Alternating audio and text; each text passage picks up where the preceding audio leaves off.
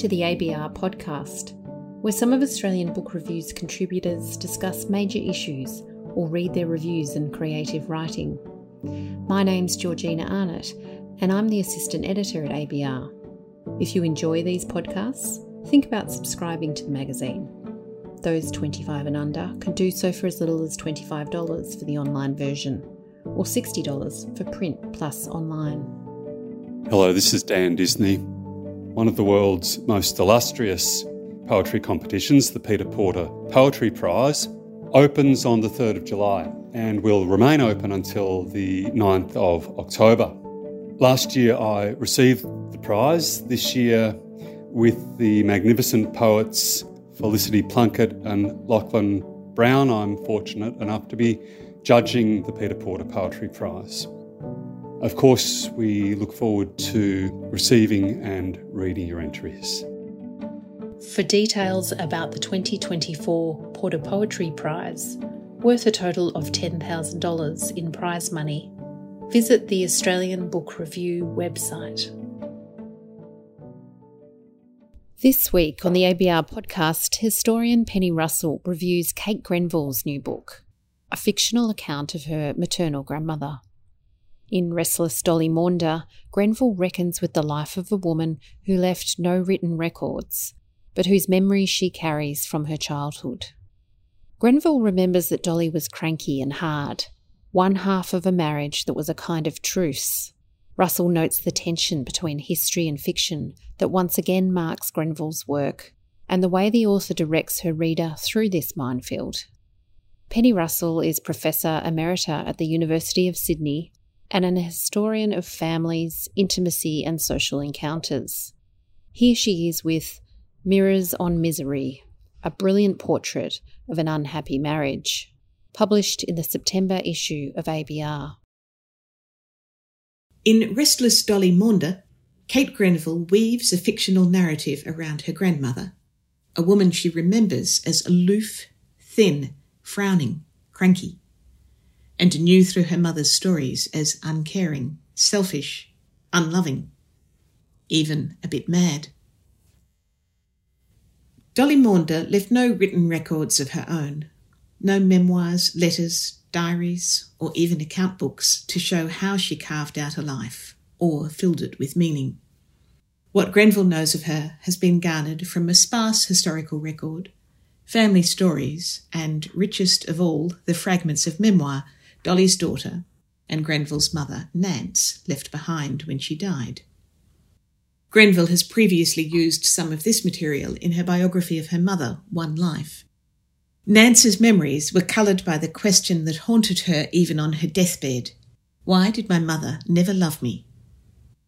Retelling her stories now, Grenville tries to separate them from Nance's pain and invest them instead with Dolly's. It is a generous act of imagination that gives the novel much of its emotional clout. The historian in me found the complex layering of research, memory, and imagination in this book its most fascinating aspect. I kept wanting to puncture the seamless narrative, to question the origin of each new anecdote, and seek out the dissonant points of view that find expression in the singular voice of the fictional Dolly Maunder. But Grenville does not encourage such speculative reading. Her account of her personal and historical quest appears only as a postscript.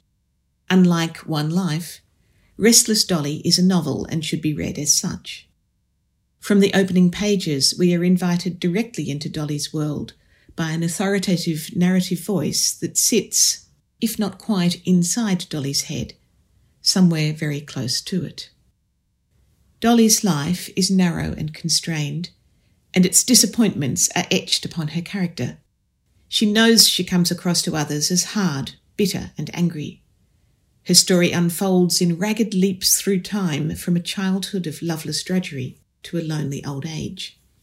No maker of history, she is nonetheless tied to its headlong course, experiencing the raw emotional toll of 2 world wars and the Great Depression, and seeing, if not benefiting from, the expanding opportunities that opened to women between the end of the 19th century and the middle of the 20th.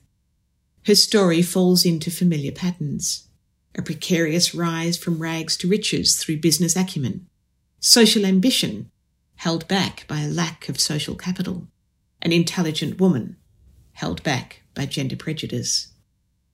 This is a story that in different hands could easily become dull or cliched, and it is a tribute to Grenville's writing that it is quite gripping. Grenville's pacey prose invests the humdrum details of buying and selling, risking and winning, moving and settling with clarity and drama. Her generous detail and spare evocative imagery bring the historical landscape to life. Wanting to bring Dolly out from the silence of the past and give her a voice we could recognise, Grenville has perhaps invested her with almost too knowing an awareness of the conditions of her existence. The novel is underpinned by a progressivist narrative of feminism, with Dolly's generation as the hinge on which the door to women's opportunities ground painfully open. Dolly's articulated sense of her pivotal place in history sometimes seems needlessly intrusive. Even without its assistance, readers could easily recognise the constraints on her choices, the illusory promises of her schooling, or her quiet courage in daring nonetheless to dream and to act. But if the feminist moral is less than subtle, the pain of lived experience rings true. After her early dream of becoming a teacher is ruthlessly squashed, marriage offers the only possible escape from the drudgery of Dolly's childhood home. Bert Russell is not her first choice, or even her second. But with the door to being a married woman starting to creak shut, you took what you could get. Their relationship, founded upon compromise, is shot through by betrayal, anger and humiliation, but sustained by familiarity, shared hopes and sufferings, and a sense of partnership, if only in the business of making money. There are periods of truce, but never of trust. It is a brilliant portrait of an unhappy marriage. Still more poignant are the knotty currents of feeling that run between mothers and daughters. Dolly can never forgive her mother for concealing a life-changing secret from her. Her love for her own elder children, born at the darkest period of her marriage, twists into something altogether more complicated. She can never set things right with them. She heard her voice sharp, knew her movements impatient as she dressed them and fed them. It was as if the pain in her heart had got into them both and made them mirrors to her own misery. Maternal love, shadowed and distorted by life, finds an imperfect voice in the telling of family stories. Dolly's mother's voice was never gentle, except when she went through the family story, telling over where she came from, where everyone fitted together, as if all the ruggedness in her life could be knitted up into that laying out of generations. Dolly, in turn, feels driven to tell her children over and over where she came from, obscurely feeling that in so doing she is showing them why she was the way she was. She picks compulsively at her memories and the knot that was her feelings about her mother and father. Grenville, the inheritor and perhaps inventor of these generational stories, is picking at them still. She has an uncomfortable memory of her grandmother one day asking out of the blue, "Do you love me, Cathy?" and recalls with some regret her own bald, childish answer, "No." Now, almost 70 years after that moment, Grenville reaches through layers of her mother's memories and her own to find a different answer to that abrupt question.